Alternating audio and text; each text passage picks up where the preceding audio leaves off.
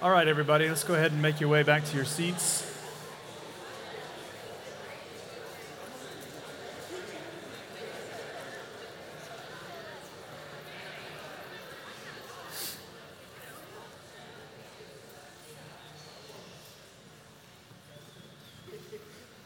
Well, good morning. Hope you guys are good.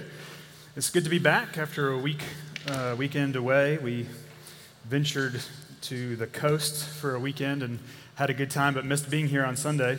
As we start this morning, I've got a handful of new members to present to you, to those that are here. I know one of them is not here. I haven't seen one, and I know one is here. So y'all just give it up for the one that is here, and we'll make the others not feel great for not being here, all right? So the first one's Willie Allen. If you guys know Willie, he's a ROTC student. Yeah. Mason, I haven't seen him. Mason's not here. Mason Forrester, and Curtis Davidson, who is here.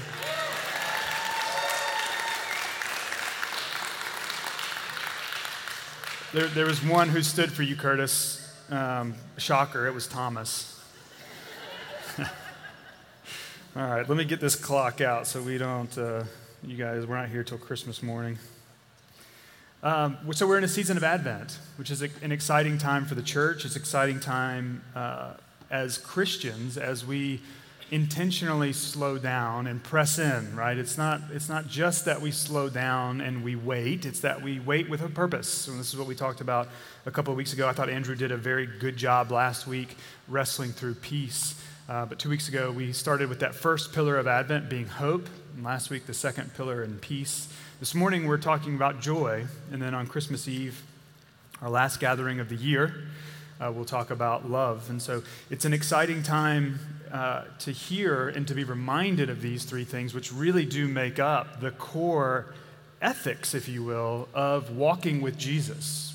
And so as we talk through hope and peace, and in particular today, joy, and then love, we are reminded that Christ is the fulfillment of all of those things. And so this season of Advent really just reminds us that we're still in a season of Advent, apart from just the 4 weeks before Christmas. We're in a season where we're waiting for Christ's return and where he makes all things new. And so how I want to start this morning is maybe a passage that's familiar but wouldn't necessarily make sense for a morning on joy.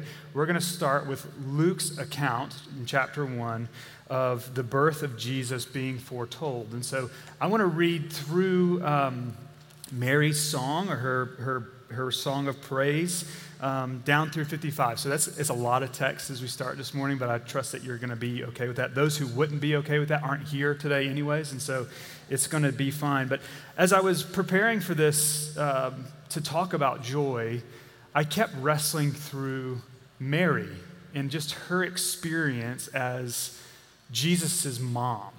And not just that she was a mom, but that she was confronted with a lot of adversity. She was confronted with what some would call suffering. And so as we talk about joy, I thought it might be helpful for us to start here, even as we just cast the stage for the week that is Christmas week. And so let's start reading. This is Luke chapter 1, verse 26. In the 6th month, the angel Gabriel was sent from God to a city of Galilee named Nazareth, to a virgin betrothed to a man whose name was Joseph, of the house of David. And the virgin's name was Mary. And he came to her and said, "Greetings, O favored one, the Lord is with you." But she was greatly troubled at the saying. I want you to make note of verse 29. She was greatly troubled, okay? We'll come back to that. She was greatly troubled at the saying and tried to discern what sort of greeting this might be. And the angel said to her, "Do not be afraid, Mary, for you have found favor with God. And behold, you will conceive in your womb and bear a son, and you shall call his name Jesus. He will be great and will be called the Son of the Most High. And the Lord God will give to him the throne of his father David, and he will reign over the house of Jacob forever, and of his kingdom there will be no end." Verse 34, Mary said to the angel, "How will this be, since I am a virgin?" And the angel answered her, "The Holy Spirit will come upon you, and the power of the Most High will overshadow you. Therefore, the child to be born will be called Holy, the Son of God. And behold, your relative Elizabeth, in her old age, has also conceived a son, and this is the 6th month with her, who was called barren. For nothing will be impossible with God. And Mary said, Behold, I am the servant of the Lord. She went from troubled to servant. Let it be to me according to your word. And the angel departed from her. Verse 39. In those days, Mary arose and went with haste into the hill country to a town in Judah. And she entered the house of Zechariah and greeted Elizabeth. And when Elizabeth heard the greeting of Mary, the baby leaped in her womb. And Elizabeth was filled with the Holy Spirit, and she exclaimed with a loud cry, Blessed are you among women, and blessed is the fruit of your womb. And why is this granted to me, that the mother of my Lord should come to me? For behold, when the sound of your greeting came to my ears, the baby in my womb leaped for joy. Verse 45. And blessed is she who believed that there would be a fulfillment of what was spoken to her from the Lord. Verse 46. Mary said, this is Mary's song now, My soul magnifies the Lord, and my spirit rejoices in God my Savior. For he has looked on the humble estate of his servant. For behold, from now on all generations will call me blessed. For he who is mighty has done great things for me, and holy is his name. And his mercy is for those who fear him from generation to generation. He has shown strength with his arm. He has scattered the proud in the thoughts of their hearts.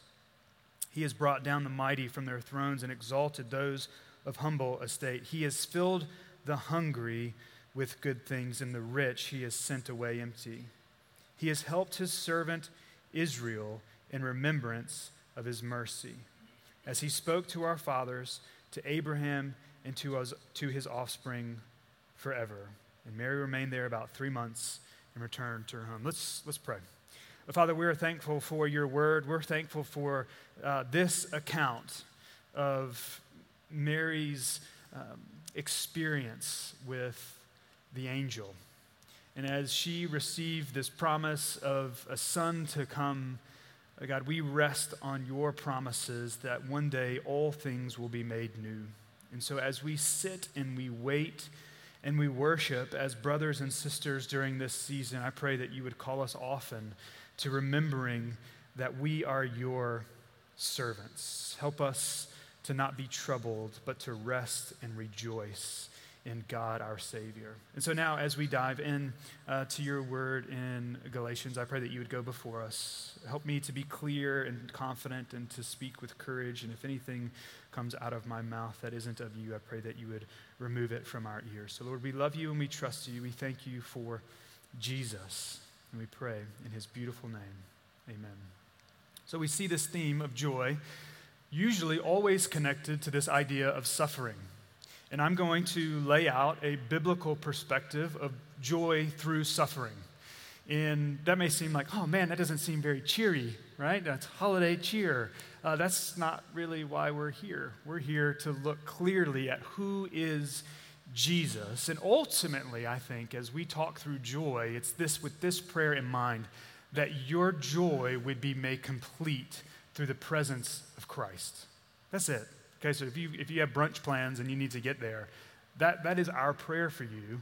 I think you have time to make it, okay? So anyways, we're going to look through a handful of scriptures. And again, this is a bit like the preacher cherry picking, okay? So you guys know me better than that. I don't make a habit of doing that, but we're going to do that here this morning because there are two themes that come up in each of these texts, and that is joy in suffering. And so the first one is from Acts chapter 5, and this is where they're talking through the apostles and what's going on with them. This is verse 41 from Acts chapter 5. It says, Then they, who being the apostles, left the presence of the council, rejoicing that they were counted worthy to suffer dishonor for the name, and that name being Jesus' name. Romans chapter 5, verse 3 says, Not only that, but we rejoice in our sufferings, knowing that suffering produces endurance, which is a key to joy, and we'll talk about that here in a little bit. 2 Corinthians chapter 12, verse 10, For the sake of Christ, then, I am content with weaknesses, insults, hardships, persecutions, and calamities. For when I am weak, then I am strong. Colossians 1, verse 11, being strengthened with all power according to his glorious might for all endurance and patience with joy. Hebrews 10:34, for you had compassion on those in prison, and you joyfully accepted the plundering of your property. Can you imagine? Since you knew that you yourselves had a better possession and an abiding one. Joyfully accepted the plundering of your property. James 1, James is one of my favorite letters in the New Testament, says, count it all joy, my brothers, when you meet trials of various kinds. There is a posture, there is a shift. This isn't natural, is it? All right, this isn't natural. 1 Peter, last one, chapter 4, verse 13. But rejoice insofar as you share Christ's sufferings, that you may also rejoice and be glad when his glory is revealed. So what is joy? Have you thought about it? Much beyond just the basic working definition. Joy is not happiness. Happiness is a piece of joy, but joy is so much bigger than happiness. Happiness is what? It's based on our circumstances. And joy is better than our happiness. This is what Jesus would tell us over and over again. There was nothing happy about being hung on a cross. And yet it was joy for Christ to lay down his life. Do you see the differences between the two? And throughout Scripture, we see this, that joy and suffering often go hand in hand, because on this side of sin, this side of the Garden of Eden, there is suffering, and no one is exempt from that. None of us. You can look around the room, you can look at all the seats where people used to sit. All of us have been impacted by suffering. But joy and our circumstances are not connected. Happiness is based on our situation, right? Our favorite football team brings us happiness. That is different than joy, because those same people, those children who wear pads, will let you down. Okay? Happiness is eating your favorite meal, right? And sometimes we will mask those things as joy, but that's not joy. That's happiness, right? Happiness is seeing people that you haven't seen in a long time. Joy, though, is so much bigger than that. It's bigger than how you did on your final exams. Students who are still here, amen? It's over. You've endured, right? You've made it to the end of yet another semester. Anybody want to quit? Okay, we're here to endure, yeah? A couple students are laughing or crying on the inside. We don't know which. But we're quick to base our joy on what the world presents in front of us, right? We'll watch a commercial and all of a sudden we desire that thing. We think it will bring us joy. And yet really what our hearts are saying is, no, we've replaced joy with happiness, and that thing will make me happy, and I want to be happy. When we look at the Bible doesn't promise us happiness. The Bible promises us joy. Now, the joy can bring happiness as a piece of joy, but joy is so much bigger than happiness of itself. Joy, I think the best way to define it is what we have now as a new creation. It's a new identity, right? So whereas before we were dead in our trespasses and sins, this was the sermon series we just came out of, and now we've been brought to new life, and that new life is founded in joy. Have you ever met someone who just came to faith in Christ? Hello? Yes.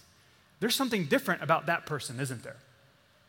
And generally, we will mark that up to, man, that person's on fire for the gospel. Have you ever heard that saying?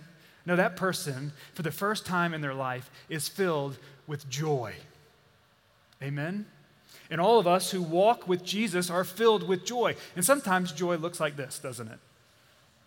Or it feels like this. But joy is so much bigger than just our feelings. It is who we are. So our text for today is Galatians chapter 4. I'm going to read this now. It's just 4 verses 4 through 7. Jared read it at the beginning. And I think the idea here is Christian joy is a free people's joy. Okay? And let's take a look at this text. Galatians chapter 4, verses 4 through 7. But when the fullness of time had come, God sent forth his Son, born of a woman, born under the law, to redeem those who were under the law, so that we might receive adoption as sons. And because you are sons, God has sent the Spirit of his Son into our hearts, crying, Abba, Father. Verse 7, so you are no longer a slave, but a son. You are now part of the family. And if you are a son, then you are an heir through God. See, heirs have joy, this kind of heir, right? There's a story in Luke 15 where there's an heir who wants all of his stuff from his dad, and he winds up spoiling, the story of the prodigal son. That wasn't an experience of joy. Joy came later for the prodigal. Joy came back when he was in the presence of his father, right? And who was robbed of joy in that moment? Do you know the story? The older brother wasn't he? The older brother was robbed of joy because all he could see was his own happiness being taken away. Okay? Joy is bigger than the older brother's experience. Joy is the coming back into the presence of God as a new creation. I was dead, and now I'm alive. And that lifeness is joy. John Stott, in his commentary on Romans chapter 5, which we're going to read this at the end when we close this morning, but he says it seems clear that the main mark of a Christian, the main mark of a justified believer, is joy. It's joy. And we will see all these things, right, in the next week, or certainly in the last couple of weeks, that are going to say, hey, listen, you really want to be happy? And we'll put a big red bow on that new car, and that new car is better than your old car. And if you have this new car, you're going to be happy. And we buy it. And we do feel happy. And yet, it'll be a week or two later, and we'll feel that emptiness again. The happiness has worn off because somebody dinged our door, or you let a child in the back seat. And all of a sudden, the happiness is gone. Because that car is never going to fulfill you. That thing that's stuffed up under the tree is never going to fulfill you. Only the presence of Jesus in your life is going to bring you full satisfaction. It's this idea of being content. Only people who have joy can be content, because everything I need is found in Jesus. It's a free people's joy. So then we have this idea of, but we're still on this side of Christ's return. We're still waiting. We're still in a season of Advent. And so we have joy already, right? And praise God for that. But there is a joy to come that is different than the joy that we experience, even as Christians on this side of eternity. It's joy already, but not yet. So true joy, kids, if you have your sheet, this is one of your points. I think I may have skipped one or didn't call it out, but joy being better than happiness was your first one.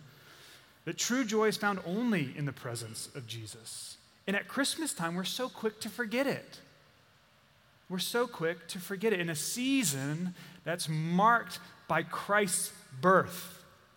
Somehow has become about something entirely different. If not for the world at large, at least in our little micro communities, they become distracted by all the things that the world has to offer. And yet, as Christians, we have this joy that's pointing to a future joy that will be joy fully and finally fulfilled. But Christians experience this foretaste of true joy as they walk in the ways of Jesus. This is why we study the Bible the way that we study it. Because we believe that if we will look at God's word for what is actually there, we will grow in our likeness of Jesus. If you've heard me say one phrase over and over and over again, maybe ad nauseum, is my prayer for us as Christians, my prayer for us as members of this church or as people who call this church their home, is that every day we will look more like Jesus. That is what we are here to do. That's why Christ has left us here. Because as we look more like Jesus, guess what happens to those around us? They can start to see Jesus in us. But there's coming a day when our joy will be made complete. John 15. That Jesus' joy would be in you and that it would be complete. What will that day look like? We stand in awe in the presence of the one that pursued us, born of a virgin, lived a sinless life. I think so oftentimes because the Bible doesn't have a whole lot of Jesus' life between when he stuck around in the temple when he was 12-ish, right, when he was a young boy, and then when he was older doing ministry. Like we have this huge gap, right? But what we see of Jesus is he's constantly pushing and pointing other people to the Father. Right? Even in the temple encounter with his parents, where they took off. Has anybody ever been left behind? Okay, yeah, so it's Jesus, so you're good, you're safe. And they come back to him. I can't even really imagine. I got left behind one time as a kid. It's okay, my parents are here. They found me eventually. But I wasn't praying or doing anything. I was probably getting into trouble, okay? And yet Jesus is teaching in the temple as a boy. He's like, this is my Father's house, is what he says. And it's later on in that temple we see in Jesus' ministry where he flips over the tables because the temple had become a place of money exchange, of a marketplace. Jesus is trying to point people back to relationship with the Father because he knows there, in that place and in that place only, they will find contentedness, fulfillment in the presence of God.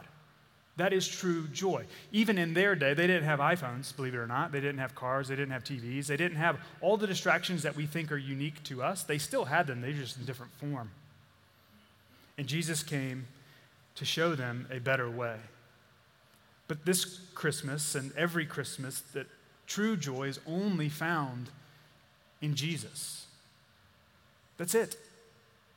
And so no matter what brings you in here, and here's what's beautiful about being in the church during seasons like Christmas and Easter, is there are people wander in. We talked about this a couple weeks ago. And maybe it's a good opportunity for somebody in your life, like, hey, I don't know, they may never come to church, but they might come to a Christmas service. Right? And we think about these people. Ultimately, what we're trying to do is saying, hey, all the stuff that you're chasing, that the world says will make you whole, there's a better thing that will fill you fully and finally. It's the water that will never run dry, the well that will never run dry. There's a book that we read in seminary called Water from a Deep Well. It was by a guy named Gary Sitzer. I couldn't recommend it high enough, okay? Write it down. Water from a Deep Well. And basically, you might not like it, okay? That might be a bit of a bold endorsement, but every chapter he's looking at different periods throughout church history and their focus of spiritual formation. So he starts talking through the apostles, he goes through the desert fathers, the Dark Ages, Reformation, the Enlightenment, all these different key seasons of Christians. And the whole point is their pursuit of Jesus.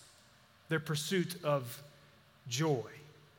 Because he knows that no matter what time period you happen to live in, all of us are looking for hope, peace, joy, love. Things that our DNA, our hearts, are created to long for. And so we'll search for them in any way we can find them. And so we mask hope as a wish, or peace as the lack of violence, or joy as happiness, or love as affection. But all four of these things are so much bigger than the way that our world defines them. The gospel is the good news that brings great joy. Amen? Hello? It is a happy time of year because it's a season of joy, okay? Let's go. The gospel is the good news that brings great joy for all people. That doesn't mean that all people will come to know Jesus, but it is ultimately the only hope we have. It's the only joy that can be fully experienced. And there is coming a day, praise God, that our joy will be made complete. So last weekend, some of you know, I was jogging last weekend for a really long time. And we talk about endurance. And as I'm cramping and hurting and wanting to die, I was thinking about these texts that I read at the beginning and how joy and endurance and suffering all kind of go together. And I was struck with this thought of, we talk a lot about finishing strong, All the running books I read and the people I follow, they finish strong, like you want to cross the finish line with your head up. And you start thinking about, okay, well, why do I do this? Why does anybody do anything? And it's because you're seeking finishing strong. And there's this difference in the Christian that our goal isn't to finish strong. Our goal is to finish well. And we have to see the difference between the two. Now, there's a 30-second gap at the end of that race that I ran last weekend where I pretended to finish strong. It only lasted for about 20 to 30 seconds. And I had my head up and I was going as fast as my cramped up legs could go. And the reality is, about 5 minutes before, I wanted to throw up and lay down. I did not finish strong. And yet I finished well. And I think for all of us, and what I love about our church is like we have a lot of young people. We used to have a lot of young people and no older people. We used to be the church that we would have no one here on these big holidays because they will always go home. And now maybe some of you are in the room because you're here to visit your parents and your parents are a part of our church. Who would have thought, right? But we're all here in different seasons of life. And this is what I love about where we are as a church right now. All of us are called to finish well. It's not in finishing strong that you find joy. It's in finishing well. And so whether that's finishing a semester at school, or it's starting a new job, or transitioning your family into a new location, or whatever the thing in your life may be, the world says you need to be strong. That's not what the Bible says. You can be strong. It's not anti-biblical. But our goal is to finish well. And so no matter where you are, no matter what's going on in your life, when you finish well, your joy will be made complete. And that is our prayer. That is our goal as a people, as a body, as brothers and sisters, is to point to each other to finish well. Hey, you're struggling. I see that you're struggling. Let's link arms and go together. And going together, we will finish well. And so as we come to the end of another year of ministry and being a church, and again, we have Christmas Eve service, so I'm not dismissing us for the year yet. But it does give us reason to reflect as we wind down another year. How can we finish well? How can we finish well? And I think it's having a firm biblical understanding on these four things, these pillars of Christian faith: hope, peace, joy, and love. So may the joy of Christ be in you, and may it be made complete. That is our prayer, my prayer for you, and I hope it will be our prayer for each other. So this morning, as we go to the tables to take communion, would you just slow down? We can afford for you to slow down because there's not as many people here, okay? So I'm being serious. Take your time. I think so oftentimes we go up there and we just try to rush through what we're doing. Be intentional today as you go. If you're in the room and you're not a Christian, we would ask that you just stay and reflect in your seat, as this is a meal for the Christian to come and partake, the body of Christ broken and his blood spilled. And so as you come, would you just slow down and reflect on all that God has done, all of his promises that he has kept, and ultimately the final promise that he will fulfill when Christ returns and makes all things new, and our joy will be made complete. Let's pray. Father, we are incredibly thankful for this season, for a season where we can be reminded that you are a promise maker and you are a promise keeper.